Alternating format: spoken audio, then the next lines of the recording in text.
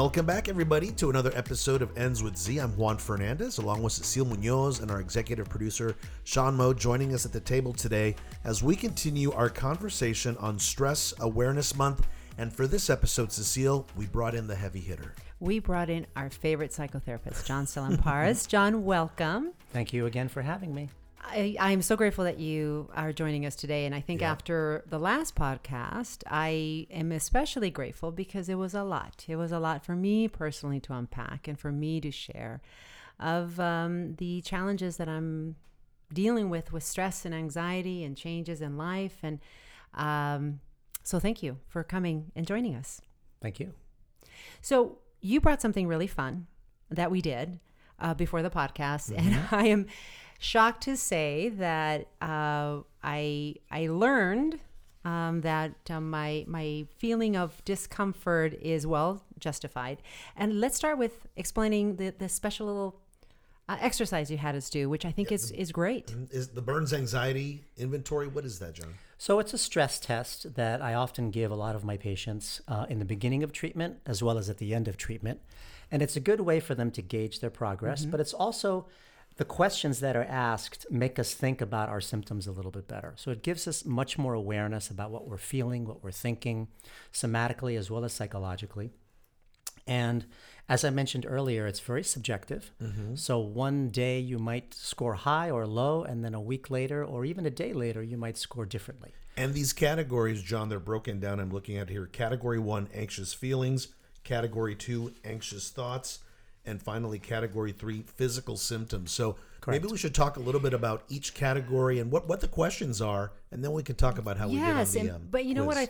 what I found so interesting is that I feel, even though this week has been infinitely better than last week, I thought it's my birthday week. My birthday is tomorrow. Happy birthday. Thank you. Very shameless plug there to have birthday wishes. And everybody knows that I get super happy on my birthday. I used to celebrate the whole month. Now I've limited to just maybe a few days because, somebody has to grow up at some point. But so I thought I was having a better week. I thought I was excited. Yeah. And I want to talk about this because I think part of the challenge, at least for me, the person who is a type A personality who says, suck it up, buttercup, right? Just push right through it, is being able to have a framework that we can allow ourselves to truly measure without judgment. How Measure I'm feeling. and also to validate how we're feeling. It's not like, oh my God, I'm crazy or something's wrong with me or I'm vulnerable. No, anxiety is a real thing. It's it's well researched, well documented, and this describes how we feel. So the 3 categories are very apropos. A lot of people experience more physical symptoms than they do anxious feelings and thoughts. So it's different for everybody, and you have to take it with a grain of salt, as I said, because it's very subjective. It's not for everybody. So it's something you can take all the time, right? It's not one and done and you're diagnosed, so here we go down the path of treatment. It's something you can do every week. Wonderful. But most of the time when people come to therapy and they do the scale with me, they usually score high. And we can look at the areas where they score high. And so if one particular area, like, for example, difficulty concentrating, number 7, if they scored a 3 on it, which is a lot, if in 1 week or in a couple of days or in a month they see that they score a 2 after that, it really gives them a lot of sense of hope. Wonderful. Yeah. So I have a question. So if anxiety is how we respond to stress, is this just a way for us to quantify how stressful our week or our present moment is? Exactly. Like currently, this is our response to the anxious either thoughts or even events in the externals of our lives are affecting us. For people listening, is stress and anxiety interchangeable, or are they 2 different things? No, they're the same. I would say that stress is something more that most people experience because of traffic, because of, something that they forgot at work, or and anxiety is something that's deeper. It affects people more and it lasts longer. Anxiety is chronic. Stress is just everyday stuff. Because you can have it and it can go away. It was Sean had a challenging time getting here because traffic for some reason this week in LA is horrible, but that is experience it, done, moving on. But when it sits deeper, that's when it can become It's anxiety. kind of like there's depression, which is more pervasive and it could last a long time. And then there's having the blues today. I'm a little down today. So anxiety and stress is the same. Got it. Important to know the difference so that we can pay attention and see where we are. But stress to me is a precursor, if it's unacknowledged, is a precursor to chronic anxiety. I see. We have to pay attention to it. And sometimes an inventory like this helps us recognize what areas of our lives we're most stressed at. Because I think, especially when you live in a big city, or maybe even if you live in a small town, when we had our hair doctor, or my hair doctor, as I call him, Sean. Our trichologist. Our trichologist, Sean Kristen, on with us, he said, look, stress could be just everyday stress. You know, you're a mom and you drive your kids to school and then you drive them to dance class or whatever. That's stressful, but we just take it as a normal part of our day. But if we're not aware, it could compound and sneak up on you. Actually, I did not think I was going to score this high. I am a little shocked, and I'm trying not to judge myself for scoring so high. So talk to us about the categories. Talk to us about the difference between feeling anxious and anxious thoughts and the different categories and how we should think about them before we dive in. And well, for example, I scored a 29, which is a moderate anxiety result. And most people who score around that will say, you know what, that's interesting because I don't feel stressed throughout the day. You know, I get sort of like a little bit anxious here and there, but I wouldn't say that I'm stressed, anxious, and constantly worried about things and stuff like that. And I think that especially after the pandemic and during the pandemic, a lot of people would score the same way. We have sort of gotten comfortable in our discomfort that this is how life is, and we don't realize how stressed out we are. And this sort of opens up that door and opens up that conversation a little bit better. And if you're listening to us right now, we're going to put a link to this Burns Anxiety inventory. Maybe listeners can do it as they're listening to us, but just so they get a better idea if they want to look to see what we're talking about. And it's evergreen. You can take it whenever you want to get a temperature, like taking your temperature. That's right. You know, am I running a slight fever today? I want to unpack what you just said, that we've normalized being this anxious.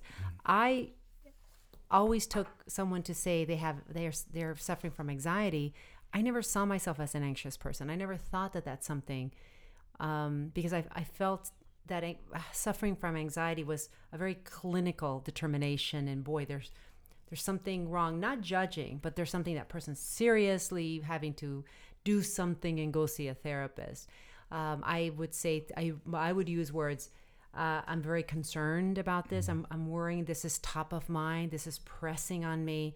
But I never allowed myself to think it's anxiety and what it could produce, which we know that. Yes, it's an autoimmune reaction, but it's largely brought on board my hair loss, my alopecia. That's right. From stress and anxiety. Yeah, most people relate anxiety to, oh, that's a very nervous person. Yes. They're always worried about it's like there's something wrong with you. You can't adapt to life. They're always avoiding things and don't want to do anything. But as we've seen, anxiety can show up as irritability. It can show up as forgetfulness, lack of concentration. It could show up in so many different ways. It's kind of like a misnomer. Same thing with depression. A lot of people think that if you're depressed, you're the kind of person that can't get out of bed every morning and is always thinking negative thoughts. Not exactly. It can be, again, an irritability, an intolerance of certain situations. So important to be diagnosed, too. Yeah. And one thing I noticed about this test, John, I scored pretty low. I scored a 6. But Great. My problem was not in the anxious feelings or thoughts, but it was actually I scored higher in the physical symptoms. For example, tingling or numbness in toes or fingers. That's happened to me before. Also, tense, tight muscles, headaches, pains in the neck or back. I know I've come here often for the podcast, and Cecile gives me allergy meds or just pain relievers because, I've got stress. Neck massage. Yeah. So that was more my thing. It wasn't more the thoughts and the feelings, but it was more just the physical manifestations of stress, which, again, so important to be looked at, right? Everyone's different. For me, since you mentioned that, I had 3, which is the highest score on also physical symptoms. I have butterflies and discomfort in my stomach. I have GI issues, constipation and or diarrhea. I know it's more than you needed to know. And then headaches and pains in the neck as well. So people need to understand that you may not think you're anxious, but your body's responding to the anxiety and it's manifesting itself in this way. It is. So it's such a simple, easy to do test, which I love, even though I ask you questions, but I always ask questions. But the 3 categories, it we have to track it from how we feel, from the thoughts that raise in our mind, and in our physical Here's the reaction. Cecile distilling it all down. Right? The three categories Break it down. now become one. Here comes the analyst. And depending on, I think, who you are as a personality and how you push through life, and I'm just going to make a generalization of type A personalities. We're so focused on pushing through that I shared this in the last podcast, that I didn't realize that I was losing my hair. I saw it, but I never connected the two, because I thought, I'm strong, I have energy, I dance, I'm still doing what I do. But my body, as Sean always says, your body is going to slow you down if you don't slow down yourself. Remember is that your body is giving you information. A lot of people might think, well, maybe my anxious thoughts are because I'm going crazy, or maybe it's that I have something wrong. I have a tumor in my gut because I have constipation or diarrhea, or my palpitations are due to maybe having a heart condition. So it's good insight into understanding that. And remember, one of my slogans is always, it's always easier to prevent a mental health crisis than it is to repair one. So knowing this early and seeing all these signs is a good way to connect the dots. Interesting. When I had my heart condition that I've talked about and taking care of and whatnot, after learning that I had 2 mini strokes, right? Anytime scary. Yeah, right. Anytime I would have some sort of sinus congestion or any pressure up in my nasal cavity, my brain immediately went to brain tumor. You know what I mean? Yes. So I know exactly what you're talking about there. That's what I was thinking. And it took me a while to kind of come off that cliff, because I kept thinking, it's got to be something else. Things are snowballing. This is just one thing that's going to lead to another thing. Yeah. And you at least had an identifiable stressor because you had this condition. Right. Think about the people that have none. And so your mind will always turn on itself and say, well, there's nothing wrong with you, so you must be going crazy, or you must have this tumor, or you must have something that's going to kill you. And I know I did an MRI, so there is no tumor, but Correct. It's just my mind did go there. Yeah, survival. Yeah. One of the John Tsilimparis-isms that you shared with us that I love, like it's discomfort, not danger. I'm going to misquote you here, but I think you said something along the lines, just because you think it doesn't make it true. That's right. And I think that's part of it. Right. Immediately our mind goes to, Right. I'm dying, oh my God, because we're so primed for that. Right. Feelings are not facts, and neither Feelings are are- thoughts. Feelings are Even not thoughts facts. are not facts. Yeah. What's interesting about this test, if we'd taken it probably at the beginning of the week, I think I would have scored a lot higher. But just as the week progressed, some of the things that I was anxious about or worried about kind of played themselves out. So That's great. It kind of relieved some of the tension. So I think it made me think about the week in total and not just right now. So that's why my scores, I think, were a little bit lower, because now things are feeling a little bit better than they were at the beginning of the week. Right. And I think collectively, most people, let's say in this country, would probably score a little bit lower now these days than maybe we would have scored 2 years ago at the height of the pandemic. Yeah. With all that uncertainty and all that, and we'll talk about this a little bit later, that attachment to permanence. We had a lot of impermanence going on, which I'll talk about later. The change in the Everything. the unknown, the uncertainty. The unknowns. I also think that I want to go back to what you said, because we've normalized this level of stress. We've normalized, I think, as a country, we've normalized a lot of stress and a lot of anxiety and a lot of anger, and a lot of it is for good reason. I want to talk about what happened, what I call that we are really becoming a trigger happy nation. And I come from Arizona, where people have gun racks, even my family, in the back of their trucks. And as kids, we grew up using guns and not thinking anything of it. But the shootings that happen, these children that accidentally knocked on the door because he got the address right, or the father Wrong. Yeah, he got the wrong address. got the wrong address, or the father, and I think it was a daughter, right, Sean, that the ball went into somebody else's It yard. was a daughter. Yeah, 6-year-old, it is I just think. so our immediate reaction to response of an unknown, where it would have before been a insignificant act or situation, somebody knocks on the door, that now our immediate response is violence, and that we feel that it's a justifiable response. I got to tell you, I have a niece who has 2 children. They're mixed race. They're Afro-Latino. And I can only imagine what she's thinking about her 14-year-old son and my great nephew. They live in a wonderful community in Phoenix. I'm worried about him, and I'm sitting here. And nothing, thank God, has happened, and God willing, nothing will happen. But I'm worried about him. I want to run out and protect him. I'm thinking, maybe I should call him. Maybe I should talk to him. What should we do? How do you prepare him? How do you prepare? And and I feel the anxiety. So, talk about that. Well, it's such a different era, and it's hard to give people encouragement and hope when there are so many negative things going on in the world.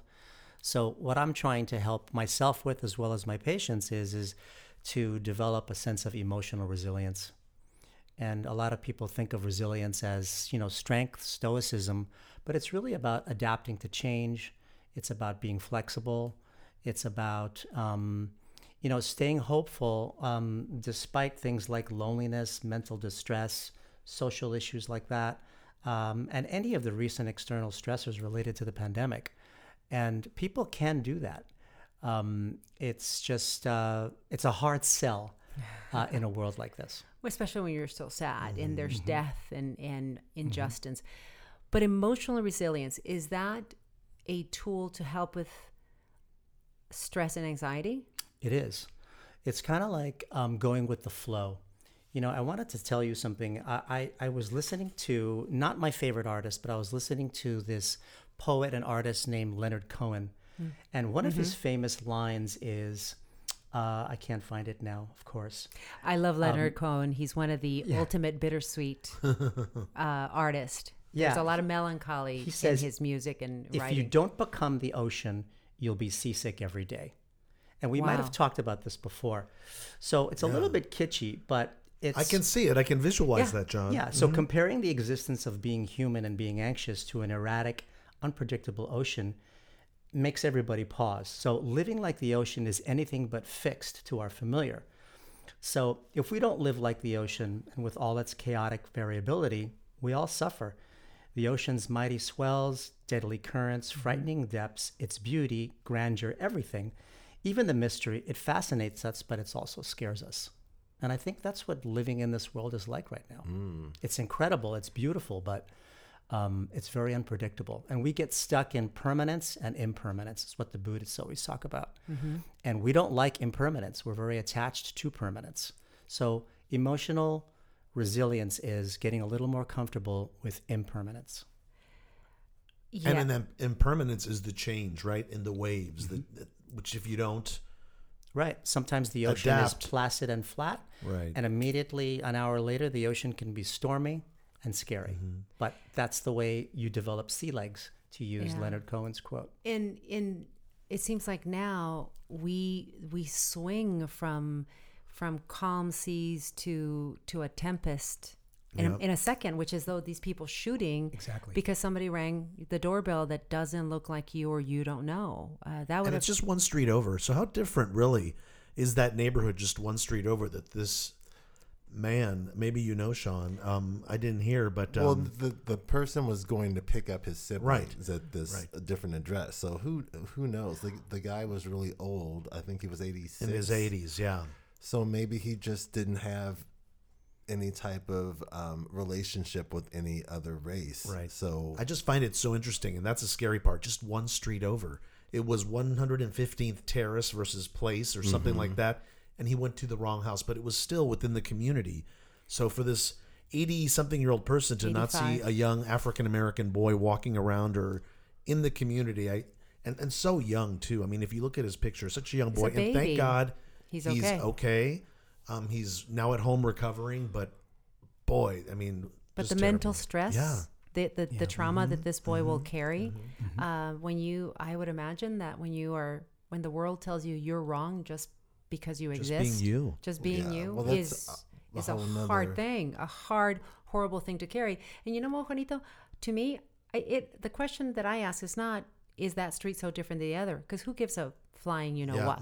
It's not about the street. It's about how we treat each other as human beings. Right. How we are primed to respond to the different, to the uncommon. I like what you said about that we have to, that maybe that's the challenge of the human condition, that we have to embrace the impermanence, but we want things that are fixed and permanent and predictable. Yet the minute we are born, we're doomed to not be permanent, right? More definition of emotional resilience is it's about developing a different relationship with struggle and even of suffering. It's adapting to change even in the face of loneliness, mental distress, and financial hardship, as we said. But it's a lot of other things too. It's bouncing back despite being knocked down. So it's not how or why you got knocked down and for how long, but it's whether you get up again. It's about reframing a problem and seeing it as an opportunity or a springboard for new possibilities. Acquiring resilience is having the nerve to shed old behaviors and try new ones, even if it means thinking outside the box of our suffering and seeing the struggle as a counterpart for growth. That's what nobody wants to hear. Okay, so I can frame it in business. Let's hear it. Here we go. In business, but then I have a follow-up question. In business, it's really, in the tech world, is move fast, break a lot of things, right? And they almost measure their success by how many mistakes and how they grow from that, how resilient they are. And we have all these axioms like, if you've never made a mistake, then you've never really tried, you've never really put yourself out there. All of those things are really cool, and you go, yeah, I gotta push myself. But how do you square that? And I'm gonna talk about myself with people that say, get over it, keep going, and we don't really get over it. So how do we not fake it? Because there's fake it till you make it, what people say, which is great. But if you keep faking it, the emotional baggage that you're creating because you're holding on to the loss, you're going to crack. Does that lead to imposter syndrome? Or does that lead to, I'm carrying all this stress and I don't even know because I'm just pushing through? Yeah, faking it till you make it, I guess, works in certain situations. But if it's the way that you relate and respond to stressors in your life all the time, it reminds me of the garbage can. With the garbage can that you keep putting garbage in it, but you put the lid over it, eventually there's going to be so much in there that the lid's going to pop. So I'm not a big fan about that. So I don't have an answer for you. So what's the alternative? What's a better way to It's to be keep pushing? It's to be realistic. And I know it sounds corny, but it's getting back to living like the ocean. It's really saying, you know what? Sea legs means I have to weather each up and down in a different way. I have to choose a different way to look at this thing. So how would you advise? I don't know if you saw, because it was everywhere on social media and in the news, the CEO of a very successful and wonderful furniture company. They make chairs and other furnitures. During I guess it was a town hall for the company, she said, she told people who were complaining about not getting bonuses, I'm making the assumption that maybe the business was not hitting the goals, because she made reference to that. And I just want to talk about this piece where she said, you can visit Pity Street, or Pity City, but don't live in Pity City. There was a lot of reactions on both sides to that. Although in some ways I agree with what she's saying, but is that another way of not recognizing people saying, I'm really worried, I'm really concerned because I'm counting on that bonus. How do I deal with now the fact that I'm not going to, even though they may understand why, because the company maybe is not hitting their financial goals? Is that as a leader, what would be a better way for me to tell people? It sounds like a get over it type of statement. I would stay away from the word pity. I just don't like that word. If I am acknowledging my feelings the way you're acknowledging that you are anxious and that you scored high on the Burns anxiety scale, I don't hear you pitying yourself. At least I hope I don't. I hear you giving yourself self-compassion that I've been going through a really, really difficult time. So self-compassion and empathy for self is different than pity. Pity is sort of a pejorative. It's looking down at somebody. Yeah. And that's how it hit me, is to be able to say, look, I know that you're really worried. I know you were counting on this money, but we have to be resilient. Let's figure out how we push on to hit that goal. Because she did get a lot of backlash. Oh yeah. The internet lit up with her comments and just how inappropriate they were. Yeah. And I think it's just maybe another way how we don't really stop to recognize how people are feeling about something and the anxiety and the stress that causes them in their personal lives. And maybe that person, I can't always say this definitely, but sometimes that person, maybe the person that used the word pity, is very intolerant of his or her own types of feelings and his or own types of vulnerabilities and shortcomings. And that's not what resilience is. Resilience is identifying them and embracing them. Your shortcomings. Exactly. Embrace your shortcomings. That's hard. Mm-hmm. That's hard for me because we all have them, Cecile. I know, but even me. Really? Oh my God, that's shocking. I don't believe it. I abhor weakness in myself. Yeah. And I know what that's tied to. It's tied to my survival mechanism. Exactly. It's tied to, I wanted to change my life since the age of maybe 4, and take care of my parents and take care of my family financially and have a different life and love the people that I love. And I knew the only way I would do that is if I was financially successful and strong. So weakness meant failure. Yeah. And not surviving. And sometimes maybe not eating, not being able to pay my bills. So a process of building emotional resilience for you will be to you read my mind, to change the parlance, to change the vocabulary, the parlance, the dialogue, the rhetoric inside you about that. Because maybe it's all or nothing. Maybe you see it as, yes, I'm a strong woman, or I didn't do so great on this project, and so I'm a weak woman. Or I'm a strong woman, or I'm anxious this week, and so I'm a weak woman. Somewhere in the gray, and finding those sea legs would be emotional resilience. Yeah, because that's my modality. I can't believe I made the mistake, and I chew on it for days. And it's, how can I have been better? I can't believe I did that. How am I going to make sure that I don't do that ever again?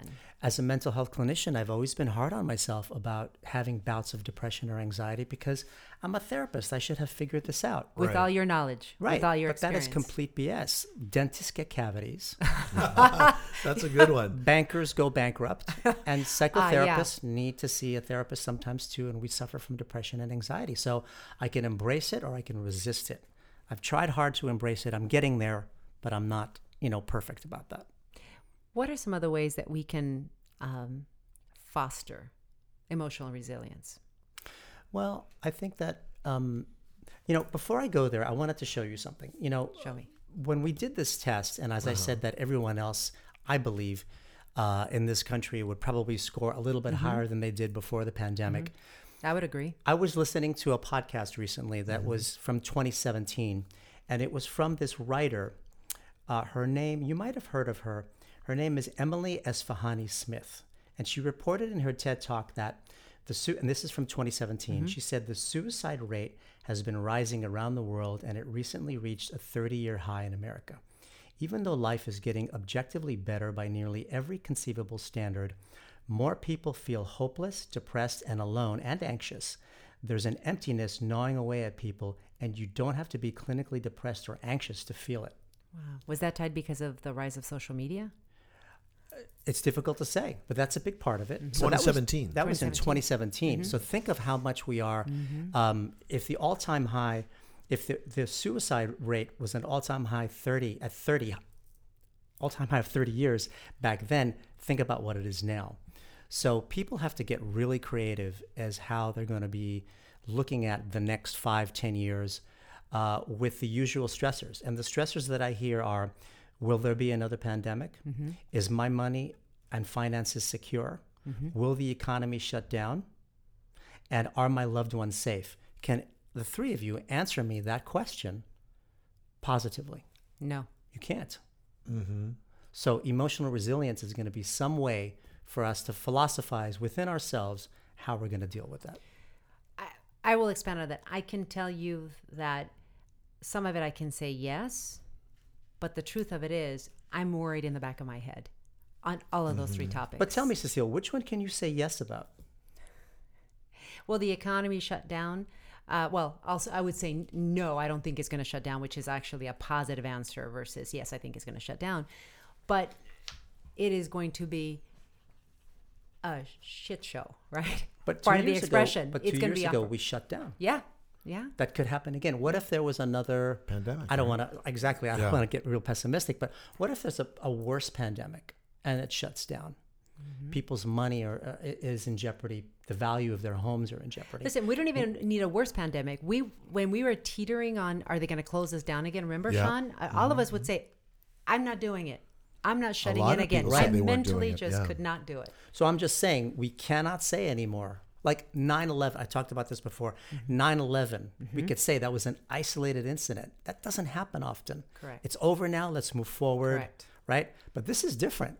We have different questions now and different fears, and we don't have answers. So our sense of safety and security is damaged, and our sense of permanence is damaged with this specter of impermanence. Wow. No wonder we're all... That's why we're stressed. That's why we're stressed. And I think that's why it's important that we know the signs, right? The signs in the road of the 3 categories that we have to be checking in. What are my thoughts? How am I feeling? What is my body telling me? That's right. I think a lot of people compare it to the goalposts being moved farther away or the finish line being moved farther away.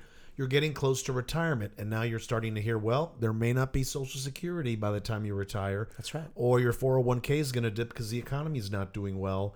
And you're getting close to retirement. And I remember even when my dad was alive, whenever he would get those quarterly reports, if there was a dip in his 401k, he was upset about it, right? He's like, oh my goodness, what's happening to my money? And then, of course, it would bounce back. But still, it's stress and anxiety that's very real.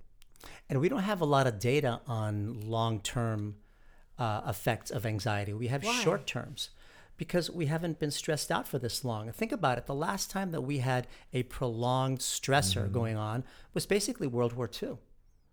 We didn't have that prior to that, after that. So the less obvious long-term risks are increased risk of heart disease, GI disorders like IBS and other sort of like chronic bowel syndromes, frequent migraines, weight loss or gain, weakened immune system, because when you're anxious, your white blood cells don't produce as well. And so our immune system is compromised. Depression, other mental health issues, insomnia, chronic pain, and other things, substance abuse, isolation. So do you think this is why the younger generations are struggling so much? Because for them, they've been in long-term stress their whole lives. They don't really, a lot of them don't know of a world that wasn't as stressful as it is now. We all know of a world that wasn't quite as crazy as it is now. Agreed. And they have all of that information in the palm of their hand. Oh, God. Yeah. They get alerts and all kinds of messages all the time. When we were kids, we didn't hear about things unless we turned on the TV. Now the kids are hearing it every single minute of the day. And if it was in the newspaper, it was old news, right? Because it was from the day before. That's and right. if you didn't watch the news, as you said, you wouldn't hear about it. Or you survived it because it happened yesterday. That's right. It's not breaking news. It's not happening right now, and we're not following the car down the freeway or the SWAT team going to the building. And like I remember still, I mean, I hate to get morbid, but when Elvis Presley died, you know, it was like a huge news story, and I still remember it because it was such a big thing. And how did you feel about it, listening to it? I'm not an Elvis fan. I mean, honestly, I can't even remember. But he died at like 74. 77. I was 7 years old, so I just knew that it was a big deal because everyone was freaking out that he had died. I remember the Challenger exploding. I was in high school. And again, no cell phones, no pagers. This was 1986, year I graduated high school. And I remember looking for a public phone to call home just because I had heard it in the halls of school. I guess one of the teachers told us. And there was, suddenly everything became very quiet. Everybody, just something very interesting that everybody just kind of like felt it. And my first impulse was to just call home. And again, isolated incident. Goes away after a couple of days. And it did go away. You forget about it. But it's funny, when you mentioned Elvis, I had that. I can almost still picture it if I had to direct a movie of that moment in my life. How I was walking, it was the bottom floor of a 2-story building heading towards the cafeteria. And I knew there was a public phone in between that space. And I heard the news and I wanted to call home. So it made an impact. But as you said, you eventually get over it. But the trauma is still in, I would say, because he recollects almost probably how you feel and where you were. You recall all of it. And I assert we're not over the pandemic because of all of these things that I mentioned. Yeah. We're all feeling a little bit better, But we don't have answers for those 4 things that I mentioned. We don't have answers for them. We're talking now about a new booster for certain people over a certain age that they might approve by the end of the year. That's going to bring up anxiety in people as well, you know? That's right. So when humans experience anxiety, it isn't so much the fear of the future, which is what people mostly think about. It's more the fear of being unable to control the future. Wow. Well, yes. To that. But none of us can control the future. Of course. But have we become more aware of that because of these things, John? Of course, we all know we can't control the future, but when more and more things start piling up and happening, you really get slapped in the face with the fact that you cannot control the future. But we do have the illusion of control, because if something happens to you in your life, other than the pandemic, there are things we can do to prevent that from happening again. Mm-hmm. That's how human beings have lasted this long, right? Strife, bad weather, bad winters, early man learned how to predict the future. But with this pandemic and this kind of collective angst, it's difficult to control the future. I know, right? Really. A lot to think about. I know. And so it's I appreciate you saying we're not over the pandemic. And I'll tell you another way where it just slapped me on the face when you said that. All of us are having allergies in Los Angeles. Yep. More people who have never had allergies. Juan, you're one of those people that I've now got you. And I have. We're in the club of what to take, right? My and goodness, yes. I was sick last week. I knew it was allergies because I knew my body. I have a very dear friend who didn't make a trip to see her auntie at her 75th birthday because she thought she had a cold. And I kept telling her, no, it's allergies. But it was so bad, but it was allergies. But the first question is COVID.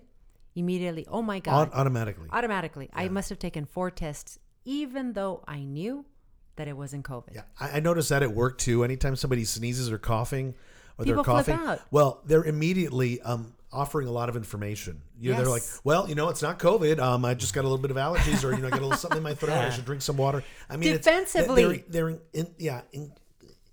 incredibly quickly. They're trying to convince you it's not COVID. Yeah. It's like, I'm not infectious. Don't throw me out of the building. I'm okay. Yeah. That's how I was. And you're afraid. I'm still afraid. Pre-COVID, a sneeze or a cough, you're just like, hey, whatever. Whatever. Yeah. Yeah. So you're right. We're still not over it. That's right. In even those ways. So if I choose emotional resilience and to cultivate that, I learn how to be averse to adverse events. I learn not to be averse to adverse events. Not to be adverse to adverse events. So if something happens, before I start to freak out and I don't go with the flow and I resist living like the ocean, I'm going to feel worse. Okay, so if I see something happening and it's just not good, say, deflect it. It's happening, but I'm going to be okay. I'm going to survive it. Is that going with the ocean? I'm accepting it. I'm going with the flow. Put up your shield a little bit. I'm not going to call it a pity party like that person said. Yep. I'm going to give myself compassion. Maybe I'll look up some of my symptoms that I'm experiencing from the Burns anxiety scale and realize that I've come a long way from the beginning of the pandemic. And we don't know when it's going to end, I guess, entirely, even though it sort of has. But I think psychologically it hasn't for many people. And I go with the flow. Okay, so to answer the question of what was Cecile's number, yours was 6, Juan. Mine was 6. Sean, what were you? I was 32. Okay. And 32 is what, John, on the scale? Let's see here. On the low end of severe anxiety. Severe anxiety. I came up with borderline anxiety, which is funny, just one number off. If I would have had a little less stress in my neck, I would be minimal or no. But I'm that close to it being a problem. Fantastic. Yeah. And you, Cecile, you were saying? I was 59. 59. Which is extreme anxiety or panic. And let our listeners know, this goes all the way to 99. Yes. The scale goes to 99, so you're halfway there. Thank you, darling. Yeah. I know that you love me because you're trying to make me feel better. I mean, if she was 86, I'd be like, whoa, but. Where's the couch? Yeah. John, thank God you're here. This goes to 99, yeah. And so at the beginning of the podcast, you said, I know you guys are happy because I'm here. And the answer is yes. Just having you here makes me feel better. Thank you. What I find interesting is that the category that I scored the highest, I would have said my thoughts or my feelings. So my thoughts are racing, but it's my physical. You too, with the physical. And I would have never thought that. Yeah. Is it Ever. because one leads to the other, John? Is it the manifestation of physical issues based on feelings and thoughts? It works both ways.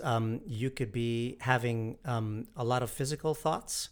Somatic thoughts, and then you start to worry about the somatic thoughts, and vice versa. So it's hard to say which is the chicken or the egg on that one. Interesting. Yeah. Mm-hmm.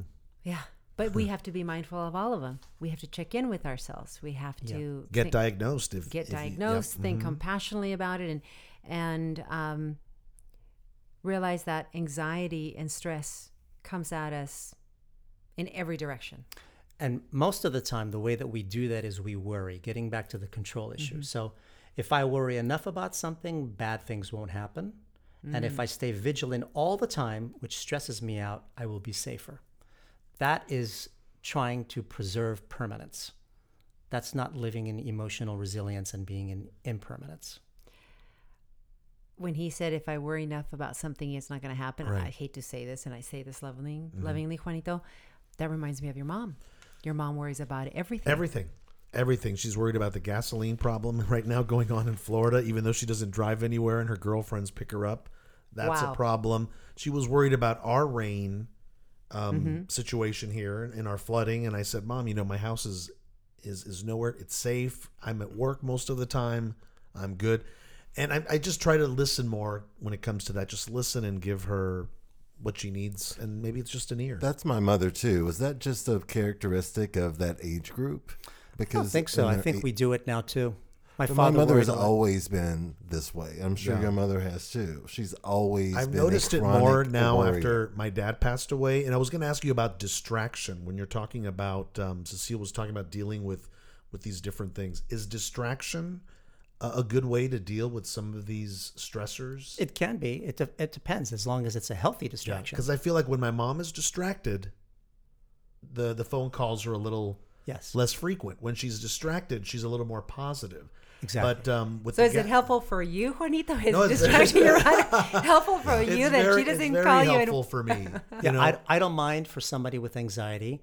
They say devil's playground. Yeah. But if you have severe anxiety, I don't mind devil's penitentiary. Yeah. So if you get distracted and you do other things, it gives you a little bit of respite. And I always say it's when my mom is alone and it's the silence, that is when her mind wanders the most. And I guess a lot of people are like that too, right? So yeah. But one thought for your mom is this writer, Scott Stossel, author of My Age of Anxiety, wrote, as soon as the human brain became capable of apprehending the future, which is what your mom worries about, they became apprehensive of the future. In a sense, human beings are prediction-making machines. Since primitive man, predicting the future as best we can is sometimes the difference between living and dying. As mentioned, nobody likes uncertainty, but it keeps the human mind's eye focused on the prize and staying alive. wow. You want to give her a call? I'm not gonna tell her. Can we zoom her in, please? Senora Fernandez? Yeah, I'm kidding, John. Yeah, but not really. Because that'll really help you. Because she would probably say, that's just the way that I am, and I'm okay. Yeah. Or she might not even say, really? I don't worry. Well, that's the funny thing is my sister and I both agree, and maybe you're in the same boat, Sean. It's like sometimes it's best just to listen and provide no remedy, because if you say something to her, I remember one time, and I talked about this early on in this podcast, when my sister mentioned to her, you're a little bit negative. She blew up. Like, what do you mean negative? I'm not negative, but we all know she's negative. You have to just go along to get along. Yeah. Go Be the along ocean. to get along. Put your flippers and your scuba suit and just go with those waves, right? Yeah. Yeah, maybe. What about loneliness? There's a lot of discussion now of people really grappling with loneliness. And I read a very interesting article recently that's saying, well, don't think of it as being lonely. Think about spending really great quality time with yourself. And I thought, oh, that's lipstick on a pig, because if you're feeling lonely, that's what you're feeling. And it's because so many people are still, their behavior has changed since the pandemic. Yes. There's a lot of research out there about loneliness, isolation, and touch deprivation. Because if you're lonely, you're probably not being touched. Oh, that's another Not around here, John. Not around here. Well, speak for yourself. And I'm not talking about sex. I'm I'm talking about a hug hugging, when you come in, right? Cecile greets us with that a hug, and secretes oxytocin in the brain. It's the feel-good drug from the brain. So isolation is a big factor too. So ongoing stress, exposing the body to all of that stress, all those things that I mentioned, those high-risk physiological results of that, and loneliness and isolation can cause stress as well. So especially in the older populations of people, because they're more apt to be alone. Yes. That Yeah. I knew growing up as kids. That's why my parents would take us to visit the retirement home, to just visit with the older people. Well, I guess that a takeaway for me is, first of all, I'm really going to incorporate this inventory. I don't know about a weekly basis. But we're going to do it again, John. Every time he comes to visit us, we're going to do this. We'll come back. Yeah. We'll do it again, just to see how we're... Quick recap of that. To how we're doing with that. But I think the biggest takeaway for me, John, is to again, because I like lists and category, is to check in with my feelings, my thoughts, and how my body feels. Exactly. And a few other things too. It's always good to look for the root causes of anxiety. What yours are. You have that guide, the Burns Anxiety Scale, to help you with that. And I think you know areas where you get stressed out. I think we all know. The other one is to learn the self-regulation skills, to find a way to calm and relax your body, whether that's meditation or mindfulness or sometimes listening to music, something that calms the central nervous system. She dances, so that's a nice distraction. That helps. So that helps you to learn coping skills. And then what we call the cognitive restructuring, which is what we do with a therapist to help reframe our inner dialogue so that we respond more resiliently as opposed to negatively. And I love that quote from Leonard Cohen, right? That if we don't go with if you don't become the ocean, you'll be seasick every day. I don't want Nobody to be, wants to be nobody seasick, wants to be right? seasick. No. I want to be the girl, floating on top of the water with the sun shining on my skin, surrounded by a lot of beautiful, happy, colorful fish. So you are our favorite fish in our ocean of happiness, John Tsilimparis. Oh, that's so nice. Thank you for joining us. Thank you for making us better understand, and as always, giving us tools to how we have a healthier life, how we're kinder to ourselves and more supportive to each other. I love the fact that you say touching people makes us better. So go out there and touch somebody you love. And that will bring us to the end of another episode of Ends with Z. Thanks so much for listening. If you like what you hear, please share and tell your friends. You can find out more about us at endswithz.com. For Cecile Munoz and executive producer Sean Moe, I'm Juan Fernandez. Have a good one, because above all else, you matter.